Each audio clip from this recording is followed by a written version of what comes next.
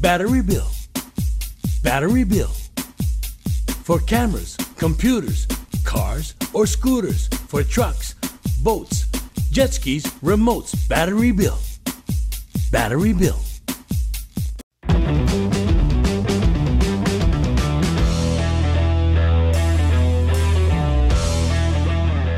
All right, how's it going, everybody? We welcome you to another edition of Hawaii Football Now.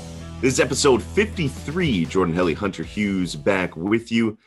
Week 2 of the season, technically week 1 as you look at it, but heading into the second game of the season for the University of Hawaii football team. We do want to send a mahalo out to our sponsor, Spectrum Mobile, Hawaii USA Federal Credit Union, and our newest sponsor, Battery Bill. One of the OGs. We are stoked to have Battery Bill on board, but we do record this Tuesday at about 7:15 Hawaii time in the morning. It was set to release this on Thursday, September 1st. Hawaii Football Now is brought to you by Hawaii USA Federal Credit Union. As Hawaii's largest credit union, they are committed to serving individuals and businesses through its 14 branch locations statewide and convenient digital banking services. As a leader in providing support for the islands, Hawaii USA is committed to strengthening Hawaii's financial wellness and sharing successes with members, local businesses, and the greater community. Visit HawaiiUSAFCU.com. All right, opening drive time. A little self-aggrandizement here. This Friday, September 2nd, so a day after release, episode 53. That's our one-year anniversary, Hunter. I don't know if you realized it, but our first episode was released September 2nd, 2021. We have basically made it a full year. We had episode 52 last week. We had episode 50, obviously, a few weeks ago. We had Timmy Chang on. We've been hitting some milestones here, but 1 year, man, it's kind of flown by. Love you, baby. It's been great. I know. Yeah, man. It's been fun. Say time flies when you're having fun. And I will admit, I did not think it was going to be this smooth to get like a full year, especially during the off season. But crazy enough, the University of Hawaii football team is the gift that keeps on giving, and the storylines that keep on producing, which this week there is no shortage as well. Yeah. So that'll give us a nice segue into the game time portion.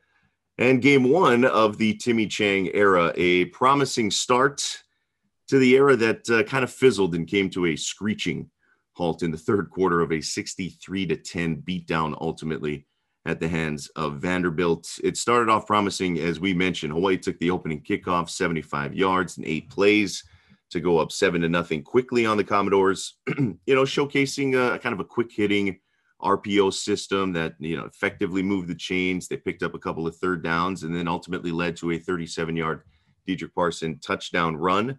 And more or less, that was kind of the highlight of things for the UH on offense for the entire game. Some other promising drives, but never quite put it back together the way we saw early on. Vanderbilt didn't tie the game until 36 seconds left in the first quarter. And so the first quarter, Hawaii really played on the front foot. It was a 90-yard Commodore drive. The touchdown pass came on a defensive misassignment. There was some personnel trying to get shuffled on.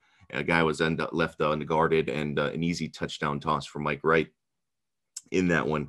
Then things went south. Dedrick Parson fumble popped right in the hands of Anthony Orji, one of the leading tacklers for Vanderbilt, for a 28-yard touchdown return. I don't even think the thing hit the turf.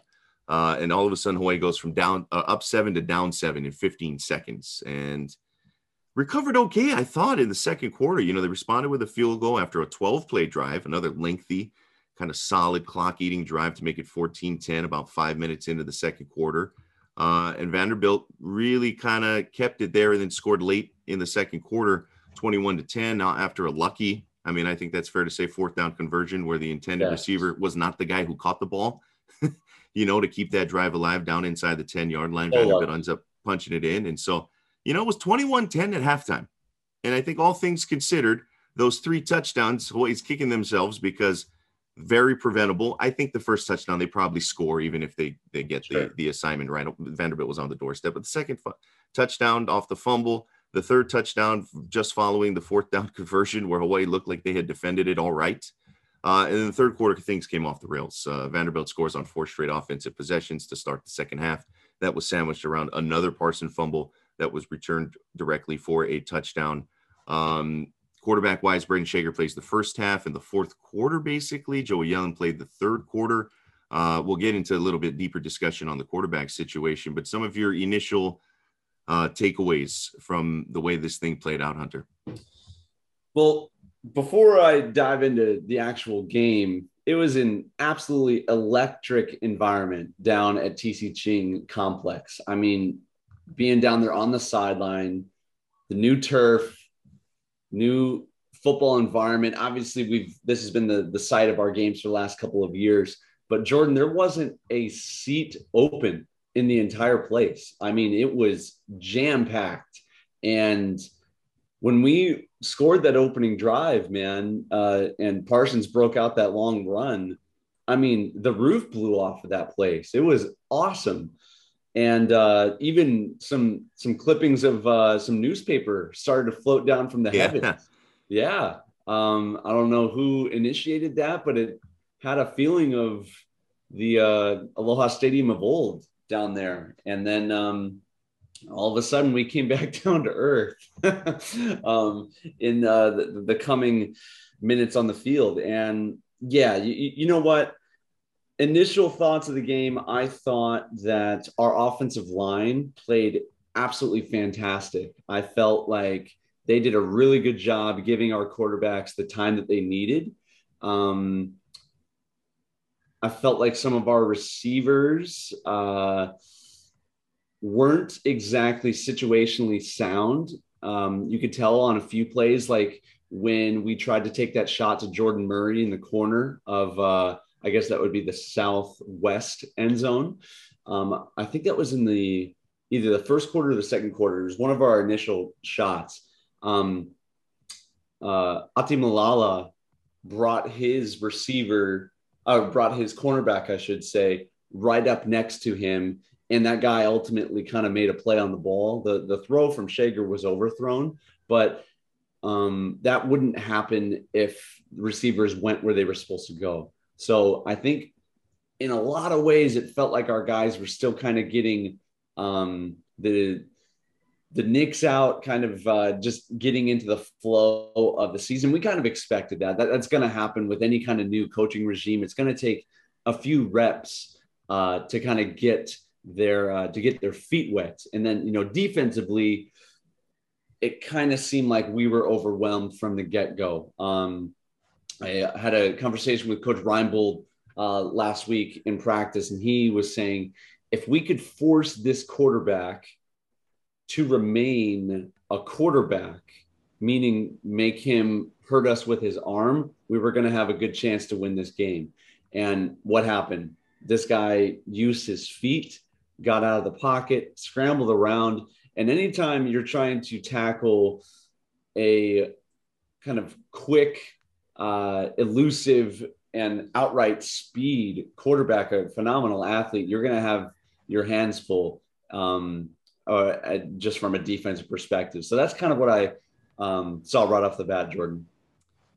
Yeah, I shared a lot of similar, I think, observations. It was an offensive line, I think, that, again, will be a strength for this University of Hawaii team, right? So I don't know if that makes it more concerning by the lack of offensive production. Is like, hey, if you can take care of that offensive line, right, that's priority number one.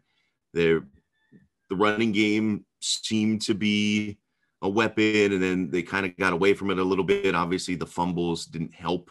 There was time to throw, but there wasn't a chance to really get anything explosive outside of that 37-yard touchdown run from Dedrick Parson.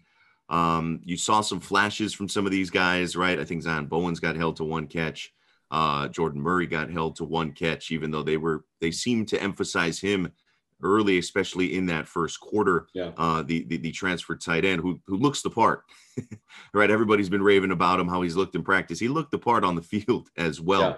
And it's kind of funny to see him sort of operate, right? He's detached a lot. He's not necessarily lined up as an inline tight end. They move him around. They motion him. He's all over the place. He kind of looks like and he's number 7. So it kind of just looks like Calvin Turner's back out there operating in similar areas of the field, albeit Murray's a bit bigger than Calvin was. But, it's just bringing some flashbacks there.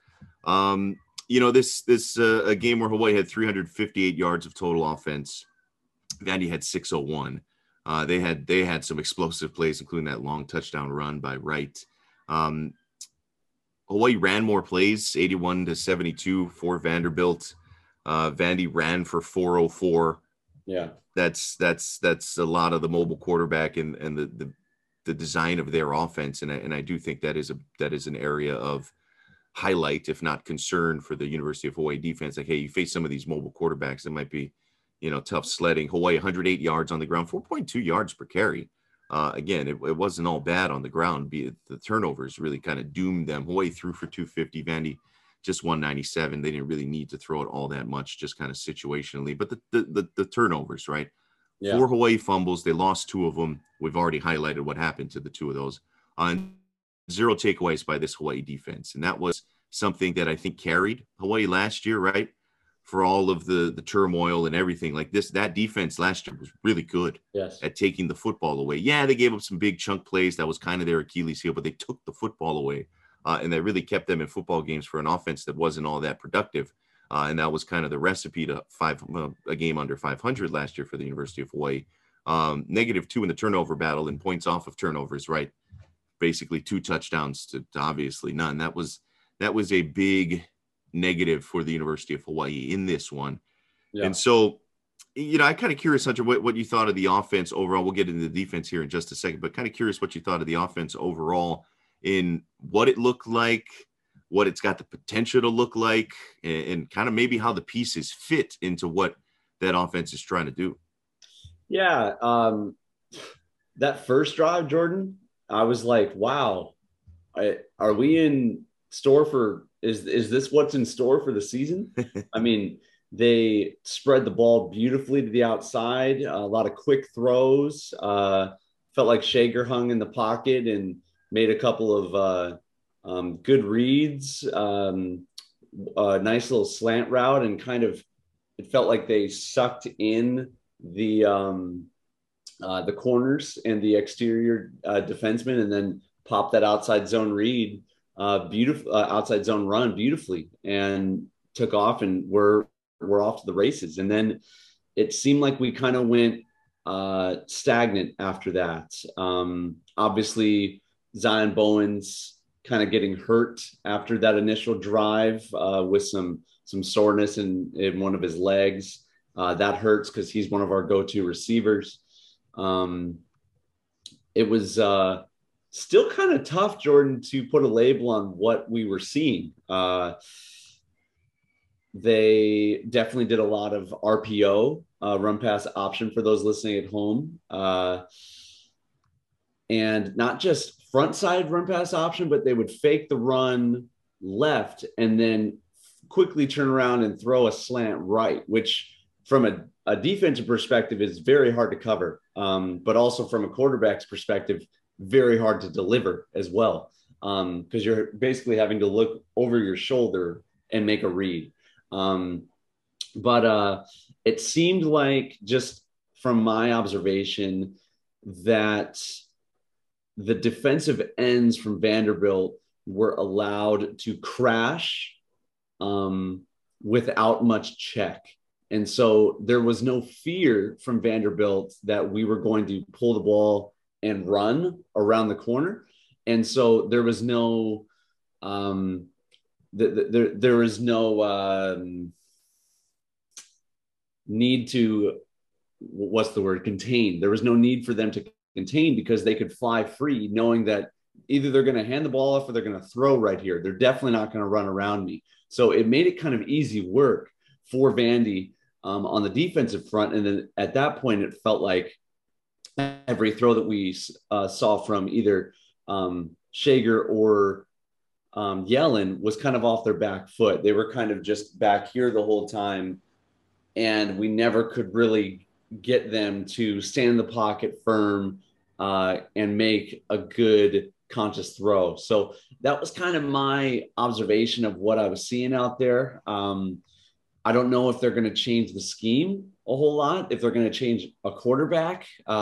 One thing is apparent, though, these coaches are not set on who's going to be the quarterback, because we went with Shager. We pulled him at halftime. We put Yellen in there. Yellen strung a couple of plays together. I'll give him that. But then the wheels quickly fell off in his second or third possessions. And then we jumped back into Shager at the end of kind of the fourth quarter right there. So I wish I had a little bit more, concrete things to talk about Jordan, but it kind of seemed a little all over the place. Yeah, I mean, I think that's reflected by the results that we saw, right? Some good early drives, some mixed results in the middle of the game, but nothing that they were able to kind of put together, kind of like what we saw early in the game. Shager goes 18 to 35 through the air, 161 yards, no touchdowns, no picks. Yellen right at 50%. Shager's just a shade higher than that. He went 10 of 20, 89 yards, no touchdowns, no picks, no rushing yards really to speak of for either of the two, both in the negatives. There was no running threat from the quarterback position. That's something that people have pointed out, right? And obviously after a few years of having guys like Chevin Cordero and Cole McDonald as the quarterbacks in years past, very mobile quarterbacks that were legitimate run threats, that will keep defenses honest, that will force them to at least defend everybody on the field. That didn't seem to be a viable option with either Shager or Yellen out there. Plenty of offenses have been productive without, with quarterbacks that can't necessarily run, but that is a nice element to have. It's an offense, again, just kind of running through some of the numbers here. You saw Parson get 13 carries. He went for 82 yards in the touchdown. It's 6.3 yards per carry. That's not bad, right? That's encouraging. The 2 fumbles, obviously, and he owned up to that after the game. He had a couple of catches for 5 yards. Saw Jordan Johnson go in there. I thought he looked like he had a little bit of spring. 3 rushes, 21 yards. You had Najee Bryant-Lele, 4 carries, 21 yards, and Tylan Hines, the other freshman, 3 runs for 6 yards. Receiving wise, they really spread things out, right? We basically had 28 completions between the two quarterbacks. Jonah Pinoque had 7 catches, went for over 100 yards. Jalen Walthall came in, kind of looked like a nice big target over the middle. 5 receptions, 61 yards. James Phillips had 7 catches, 33 yards. He's kind of the underneath guy, but never could quite break anything on those short throws. Dior Scott, 3 catches, 27 yards. And we mentioned Zion Bowens, 1 catch, 10 yards. Jordan Murray, 1 catch, 12 yards.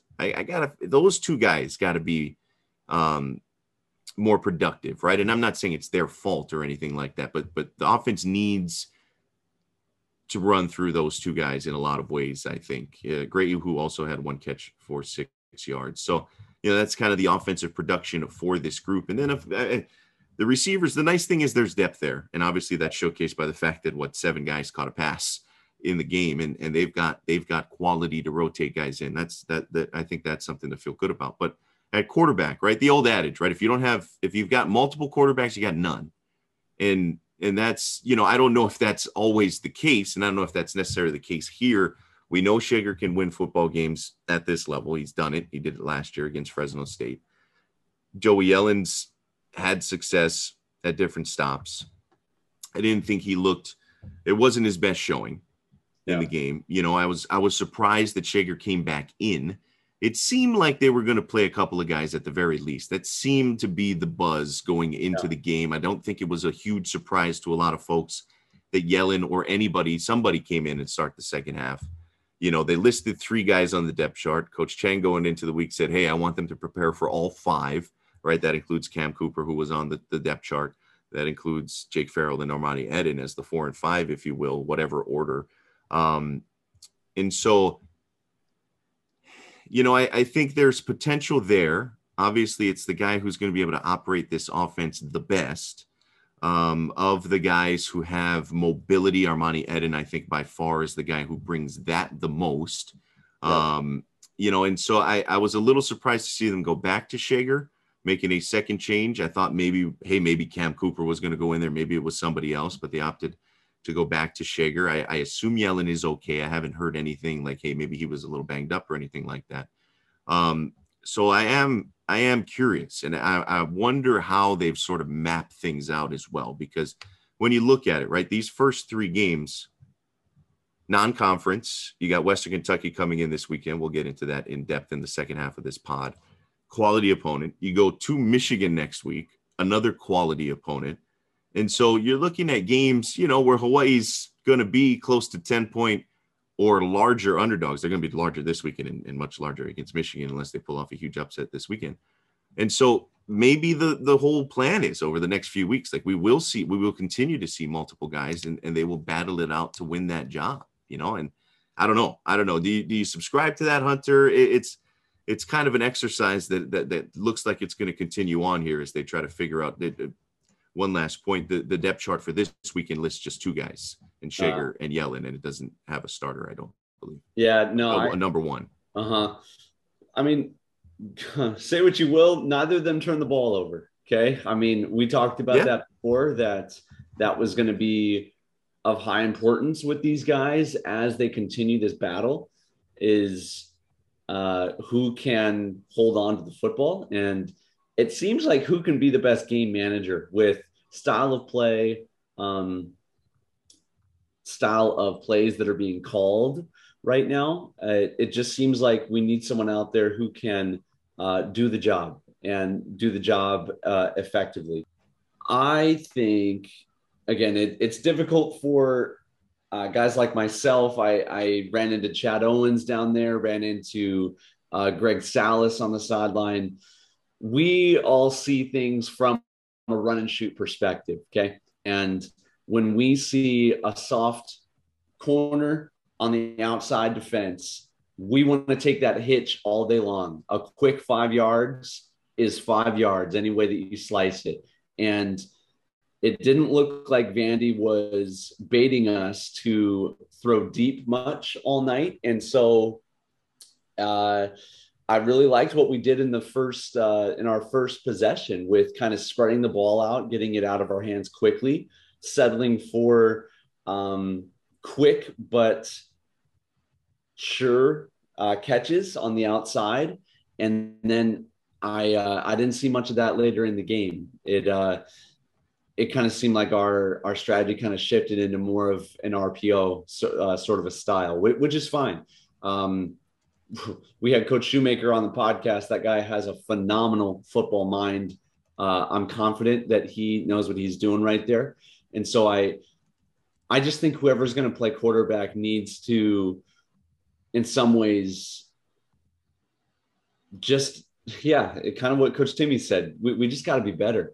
I felt like they had enough time in the pocket to make sure throws. At the Division I level, that's all that you really want or expect to have. I felt like the O-line did great there to give us a chance to win. One thing, though, Jordan, I'd like to touch on is, personnel issues were kind of apparent with a few groups where guys weren't maybe on the field at the right time when they needed to. I know it caused for us to call timeout in maybe not the best times, or I think it definitely cost us that one touchdown where the guy was wide open in the end zone.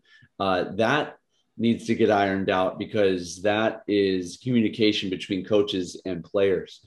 And it wasn't just defense, it was also special teams and a few different personnel. And so from a operation standpoint, that must be tightened in order for us to be a winning football team. Yeah, I'm with you there. It looked like a team that was playing their first game, right? In a lot of ways, there was a lot of that. And so I think, touching on the defense a little bit here, this defense that didn't have their best day. And we were curious to see how this kind of looked out with Coach Yoro taking over. Just a tremendous amount of turnover, right? So many new guys and new positions. There didn't seem to be, at least as of yet, that one guy who's going to, the Darius Muasau type that's just going to get you 10 tackles a game. The leading tackler, Verdell Edwards, defensive back, Leonard Lee, a defensive back with 6 tackles each. Isaiah Tufanga did have 5 tackles, Panevihi 4. Those are basically your 2 linebackers in this setup. Peter Manuma had 3 tackles and the forced fumble. They did not force a turnover, and they did not have a single tackle for loss behind the line of scrimmage. And that's tough, right? They tried to rip that ball out, I believe it was in the third quarter, but Vandy ended up coming up with it. Yeah. It was, no turnovers, no tackles for loss. I mean, that's tough when every single play is gaining yards for Vanderbilt. You're never putting them behind the chains. And it's tough sledding. And so I kind of curious your thoughts on the defense here, Hunter. You know, we saw a few of those, the touchdown where they were struggling to kind of get the personnel going. You know, the lack of takeaways, which is, you know, kind of the name of the game, especially in today's college football where offenses are just flying all over the place. You know, and a group that struggled with the mobile quarterback. And look, not everybody's going to have that type of quarterback every week. And it's a bit more of a pocket passer that they'll face this week with Western Kentucky. But some of your thoughts generally on the defensive effort we saw. Yeah, I thought that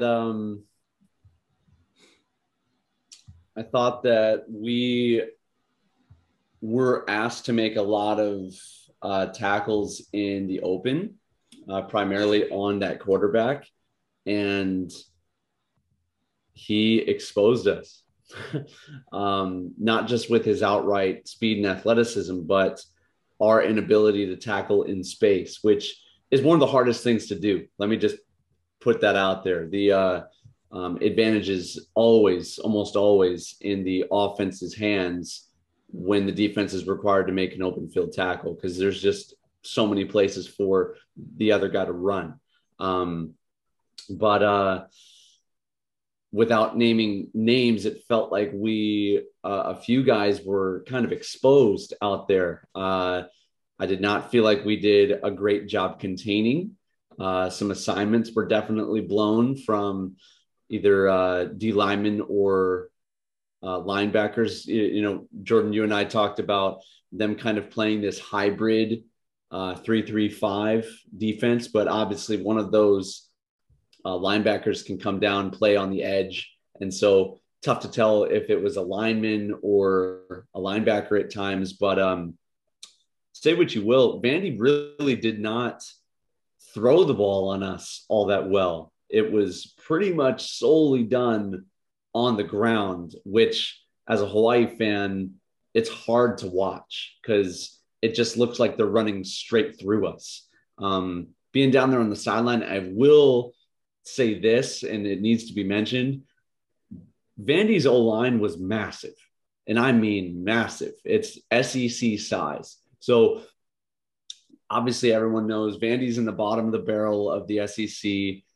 They looked like a pretty good football team this past Saturday. I don't think it's always just we played horrible. Sometimes the other team also just plays better.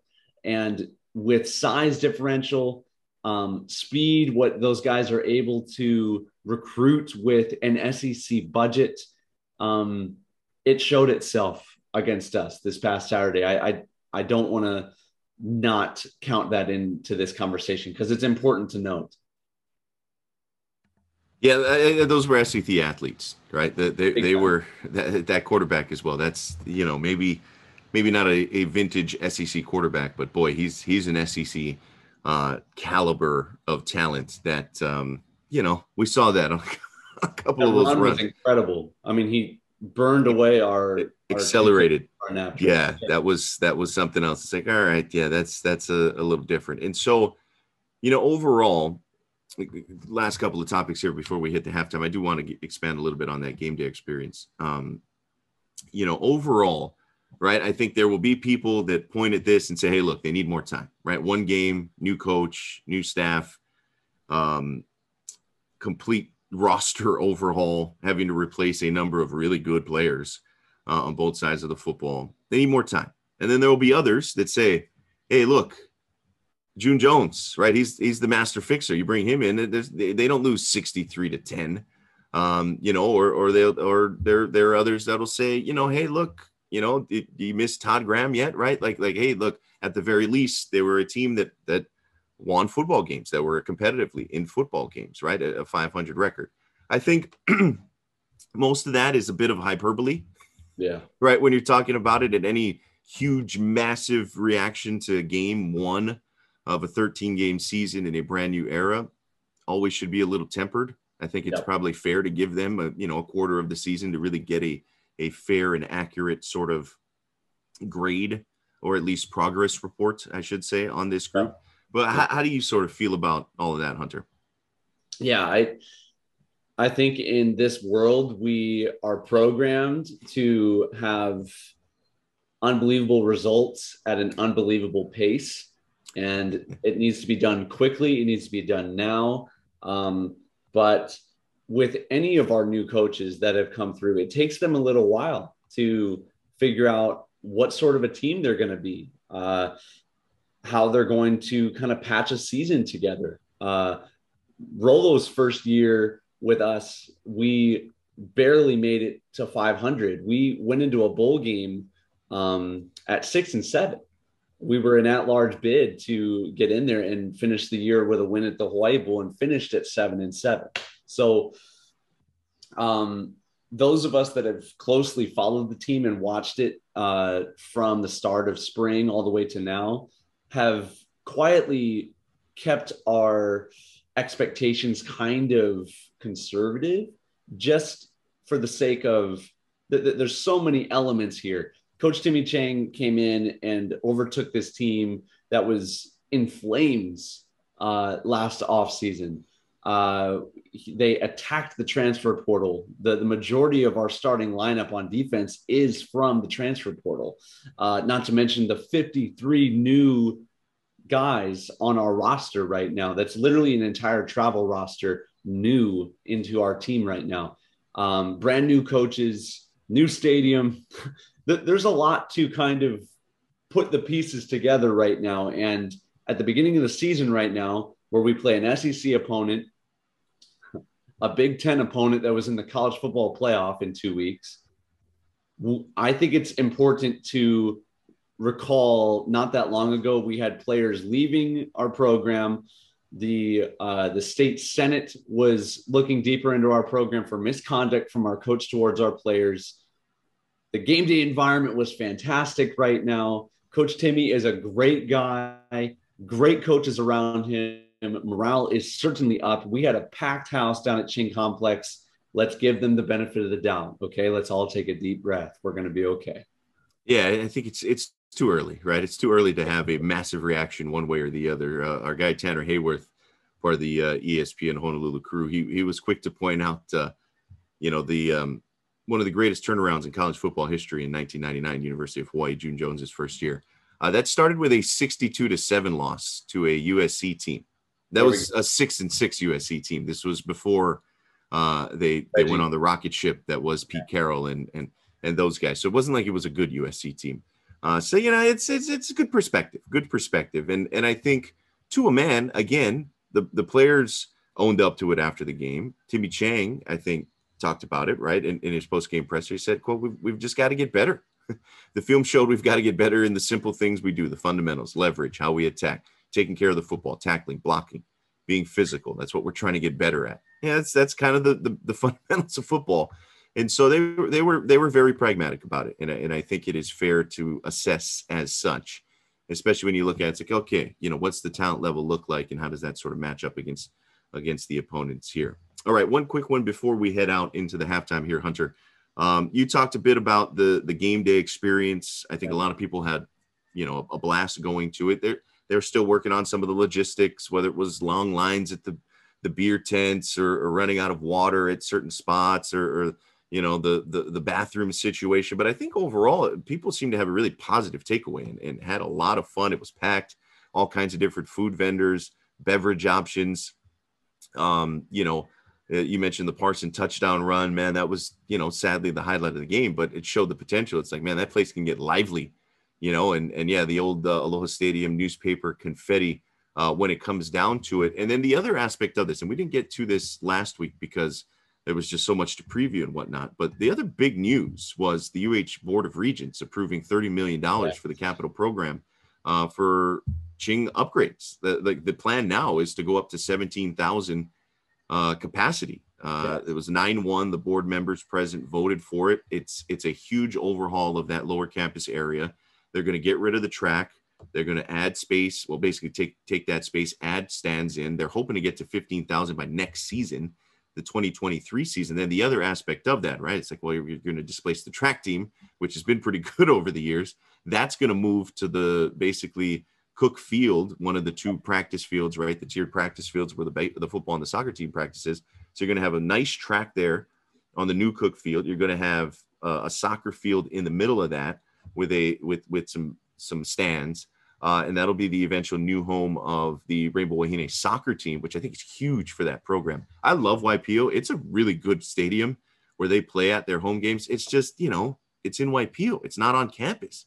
And so now if you're playing, weeknight games there, man, you can get some students. It's going to be lively. I think it's going to help recruiting for Bud Nagamine and her program. But I digress here a little bit. So you're going to have a nice little track and soccer facility adjacent to that. You're going to have a built out, and that should be a couple of years is the timeline there to get that up and operational with the track and the soccer field. And 17,000 should be down the pipeline for the University of Hawaii football team. Again, they're hoping to get to 15 by next year. It includes installing a 75-foot video screen that's going to come over from Aloha Stadium. And so it's kind of interesting because you juxtapose that with, hey, the state's moving forward on their $400 million appropriation for the new Aloha Stadium. And so the Board of Regents kind of interestingly saw that and still decided, hey, look, we need to take matters into our own hands. So this could get kind of interesting. The timelines, we all know how these projects go. But I think Saturday was a showcase of the potential of that on-campus stadium. You double that capacity, things get a little different, a lot more people in there, a lot louder, even better home field advantage perhaps. But all that considered, Hunter, what did you think of how things kind of played out on Saturday, and now the fact that the Board of Regents is saying, yeah, we're going up to 17? Well, it was an absolutely fantastic game day environment. We knew that it was going to be after what we saw with the spring game. It was a party down there, man. And the fact that the Board of Regents has approved to build more at Ching just shows that they're actually listening to what the public wants and what the students want, what the players and the coaches want to see happen. We want to keep the party on campus. One little quick note about the women's track situation. This isn't just a duct taped solution, for what they need or, what could happen here. What people may or may not know is actually the women's track team kind of shares that grass facility with the women's soccer team already. That's where the shot put and the discus kind of pit is down there. And they even have a long jump sand pit in the far corner of that field as well. So it almost naturally feels like they share that facility anyway. Let's make this thing official and put some stands there for women's soccer. I mean, I don't know of really any women's soccer players that would be opposed to having their games on campus as well. It's just a better environment for everybody. It seems like a win across the board, Jordan. And kind of going back to Saturday, I counted, I think, 10 food trucks or something along those lines. No, it was a stand or something of that nature. Plenty of options for people. It's a completely different game day environment where the fans can walk onto the track, literally right up to kind of the security line right next to our sideline and be within 10-foot, proximity to the players that they're rooting for. It's as intimate as an environment that you could possibly get. It was both a good thing and maybe not such a good thing. You have the occasional uncle down there yelling in a player's ear, which did happen also at Aloha Stadium. You could come right down and yell at somebody if you wanted to. But I mean, from my perspective, it was fantastic. I will say, with it being a nationally televised game, some people complained that the sun was a little intense. And as the resident Howley down there, did get my fair share of rays with a 4:30 start time. That sun was beating down on us pretty heavy. And the majority of the seating is kind of on that north sideline, which the sun is right there and kind of beaming off of the turf as well. One also note, I love that they gave seats to the band, Jordan. That was an issue kind of from the start of this whole TC Ching experiment, was where do we put the band? They kind of split up the west end zone seating section between half of it will go to the student section, and then the other half will be for the band. They're an important part of the game. We need them there, and they deserve to be able to see the game as well, because they're part of what makes a UH game day special. So without getting too much further into it, if you haven't been down to a game yet, come check it out. It's a phenomenal environment. So much fun down there. You can holler at me. Many of our listeners did. So good to see you guys. And yeah, Jordan, we want you to come out and see it too. Yeah, no, it's gonna be a lot of fun, and I hope people are still on board. You know, you don't want them to get scared off by just one loss, even in the fashion that it was. All right, we'll get you a preview of that Western Kentucky game coming up here on the other side of our quick halftime break. This is Hawaii Football Now, episode 53. This is Hawaii Football Now from ESPN Honolulu.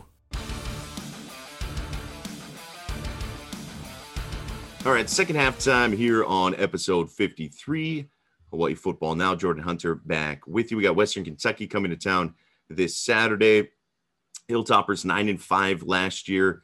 We mentioned really good team, lost in the Conference USA championship game to Texas San Antonio, ended up winning the Boca Raton Bowl against App State. Picked to finish third this year in Conference USA behind UTSA and UAB. Their head coach, Tyson Helton, a familiar name, I think, to some longtime University of Hawaii fans. He was a GA at the University of Hawaii in 2000, and then became the special teams coordinator for 3 years from 2001 to 2003 under June Jones. Of course, overlapping with Timmy, right? He was there during a lot of the really successful years with Rolo and Timmy as the quarterbacks of this program.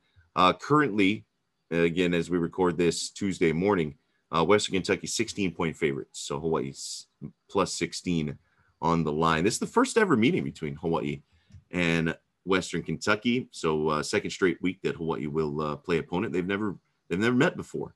Last week, Western Kentucky, not a huge resounding result. They did pick up the win against FCS Austin Peay. They were actually tied.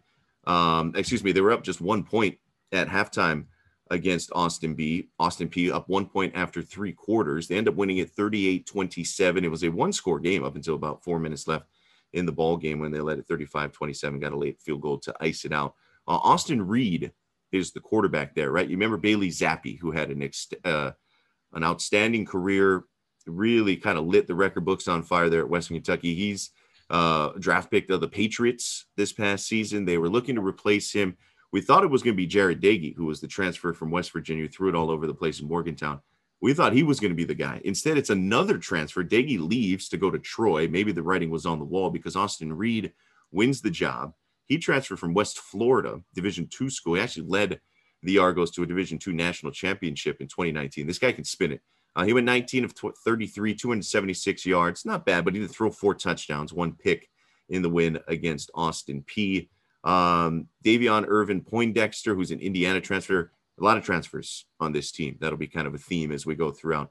Their main running back got 15 carries, only 48 yards. You could also see Jakari Moses and Kai Robichaux get a fair share of carries as well. But it's a team that likes to throw the football under Tyson Helton. Dawood Davis is one of the guys to keep your eye on at receiver, 6'2", 195 pounds, second year at Western Kentucky after transferring from Oregon. So that's his pedigree. You got Malachi Corley out there, 5'11", 210, kind of a stocky guy, dangerous target. They combined for 11 catches, over 100 yards, and all 4 of the touchdowns. Corley actually had 3 of the touchdowns on 61 yards receiving. Akron transfer, Michael Matheson, also a really dangerous playmaker, about 5'10", 180. Austin Peay, good program, I will say. They were ranked for part of the year last year in the FCS. Kind of a contender always in the Ohio Valley Conference. Jaquez Evans, their sophomore linebacker, is kind of their guy on defense. And so, look, this is another tough test for the University of Hawaii. It's not an easy non-conference, right? It was 2-10 Vanderbilt coming in, but Commodores were actually closed as about 9.5-point favorites. You're looking at a double-digit line this week. Hawaii 16-point dogs. It'll probably hover somewhere around there by the time they kick things off on Saturday. And so, look, they're based on week 0 and the outcomes there. I think this is another stiff test for Hawaii, a week before they got to head over to the Big House. Yeah, it's going to be a completely different game from a fan's perspective. Western Kentucky is a pass-first offense, and I think this is going to be our opportunity from a defensive perspective, with so much emphasis in the offseason on recruiting DBs and really kind of packing out our secondary, where this will be our opportunity to get some takeaways this weekend. Very tough whenever you're playing a team that's bigger than you to force fumbles, just because it's a little bit more sure-handed for the other team to not give the ball up. I think this is our opportunity from a defensive perspective to kind of make a statement and make up for no turnovers in the first game. And then, we've talked about it for the last couple of weeks, Jordan. This is a test for us as an offense of, are we going to be dialed and can we put some points on the board? Because I don't think 10 points is going to get it done against Western Kentucky. We're going to need to probably be in the 30s, if not more so. And that's kind of my read on what I expect of what this Saturday needs to happen for us to come away with the W. Yeah, I think so. Like, they're going to need to score points. That's imperative. I think, we saw a bit of that on Saturday against Vanderbilt, where it's like, okay, yeah, this it's a defense that just doesn't quite have the horses that we've seen the last couple of years with all the departures, and so it's going to have to be a little bit different recipe, and they're going to need this offense to kick into high gear, and maybe this is an opportunity. And look, Austin Peay hung 27 on Western Kentucky a week ago, and hopefully Hawaii can find a little bit of success there. And to be honest, one of the touchdowns for Western Kentucky was a pick six in that game against Austin Peay. So they also held the offense to about 31 points, held in air quotes. But I do think this is another stiff test, and I guess we'll see exactly how they approach this from a quarterbacking standpoint. For the University of Hawaii, is it going to be a rotation again? Is it going to be Shager who gets the start? Do we see Yellen get the opportunity maybe to start the game? Because it is a different dynamic, obviously, right? You start the game 0-0 versus coming into a game at halftime where maybe you're down 21-10, like we saw it against Vandy. So, yeah, it's a good program, and I think it's kind of cool. And I believe this was set up before. This is how things work out scheduling-wise, but it's kind of cool. You got Tyson Helton, former University of Hawaii assistant, that was there when Timmy Chang was there. And those two getting the programs together for the first time on the field, got to be kind of a cool homecoming for Coach Helton. Oh yeah, definitely. And I think Reinbold was even on the staff during that time too. So it's cool to see Hawaii connections everywhere. Whenever I go back to the mainland, and it's kind of the perspective in the Midwest, it's like, oh yeah, Hawaii's just off in the distance. But from a football perspective, it seems to be this transient place that so many coaches and players have made a stop through at some one point or another. So it doesn't surprise me at all that we have some connection with Western Kentucky. That's pretty cool. Yeah, of all places, right? Over there in Western Kentucky, the Hilltoppers, there's Hawaii connections everywhere, especially in football, man. There's such a wide net, such a wide range there. All right, getting into some of the comments. It's officially season because our guy Al from VA is back. He's back in the comments. He had gone a little quiet during the offseason, understandably so. If you look at his chops, man. He's getting ready. You took a few weeks off, not just Al from VA, but anybody. You took a few weeks off during the offseason. I get it. We do appreciate the folks who tune in, whether it's every so few weeks or if it's every week. But our guy Al from VA, had some critical comments on how things went, and which I think is fair. They lost 63-10, right? It's not like you're going to come with roses after that one. He said the team looked helpless. I think at times, the third quarter was just rough. The first half, some self-inflicted wounds. I didn't think it was all that bad. But like I said, he's not the only one that brings up the names of Coach Graham and Coach Jones and Rich Miano, who was another guy who was in line, right, who applied for the job. And it's like, yeah, look, I get it, right? I think that's the natural indication. It's like, hey, would this have gone nearly as bad if somebody else was in charge? hard to say, impossible to say, right? And so I think the one thing that right, exactly. It's the first game of a new era with a whole lot of turnover against an SEC opponent, albeit the worst SEC opponent that you could choose from a quality and pedigree standpoint. But yeah, I think it's early. It's early, right? And for the folks that are going to be more critical, I think, hey, fair, right? That's the name of the game. That's the business at this point. He did bring up one guy that was kind of interesting. He mentioned Leonard Lee, he mentioned Kuali Nishigai, he mentioned Wyndon Ho'ohuli, who's the number 2 at that spot behind Jonah Kaha Welch as kind of that hybrid guy, right? Linebacker, outside linebacker, defensive end. But Kuali Nishigai, who had, shown some flashes in years past, but we haven't really seen him. Might have to do a little more asking around exactly, where does he fit in? I think he was off the roster at one point, back on, if I'm not mistaken, with all of the turnover, right? As we've seen with a lot of different guys. Same thing, obviously, with Leonard Lee. But yeah, I'm not sure. I think he's actually hurt right now. Yeah, is that what it is? Okay. Yeah, so I saw him a few times on the sideline. Didn't mean to interject, but no. Yeah, he was in warm-ups pretty much the whole time while he was on the sideline with some shades on. So I think he's nursing an injury right now.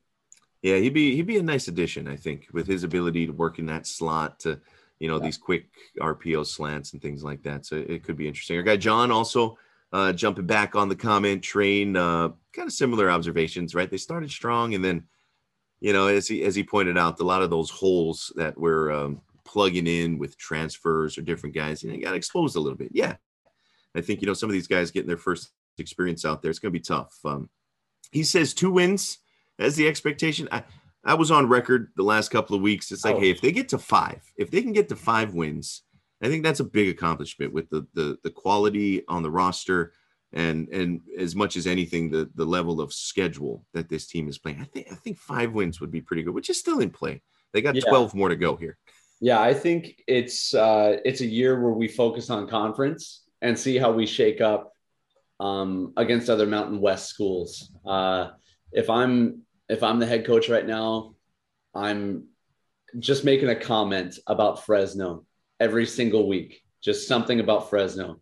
Even though they might be a great team, the season doesn't have to be a wash if we only win 2 or 3 games and still beat Fresno. So I would be kind of circling that as a priority, something to emphasize. And it's anytime you play a huge non-conference team like an SEC opponent, obviously we play the Big House in a few weeks. It's not the emphasis. We need to focus on how we match up against guys in the Mountain West. Yeah, I'm with you there. I think that'll be the big gauge. And that's why I think, hey, maybe the plan is and how they map out the whole quarterback competition. It might not just be a camp, a week 1 type of thing. I think, with these 4 loaded non-conference games before the start of the Mountain West slate, I think we could see a little bit of that. So going to be interesting to see. Again, Western Kentucky coming up this Saturday. Of course, you can catch all the action on ESPN Honolulu. John Mark Veneri and our guy Hunter working on the call as well. Great job this weekend, by the way, in the debut of the Bretta broadcast on that. Countdown to kickoff will get you going as well. Again, regular, the usual home kickoff time, 6 p.m. There in Manoa. Okay, so a little overtime here. We'll end it on a high note. The Honolulu Little Leaguers, who are just a juggernaut at this point, just obliterating teams, won the Little League World Series championship 13-3 in a run-shortened game.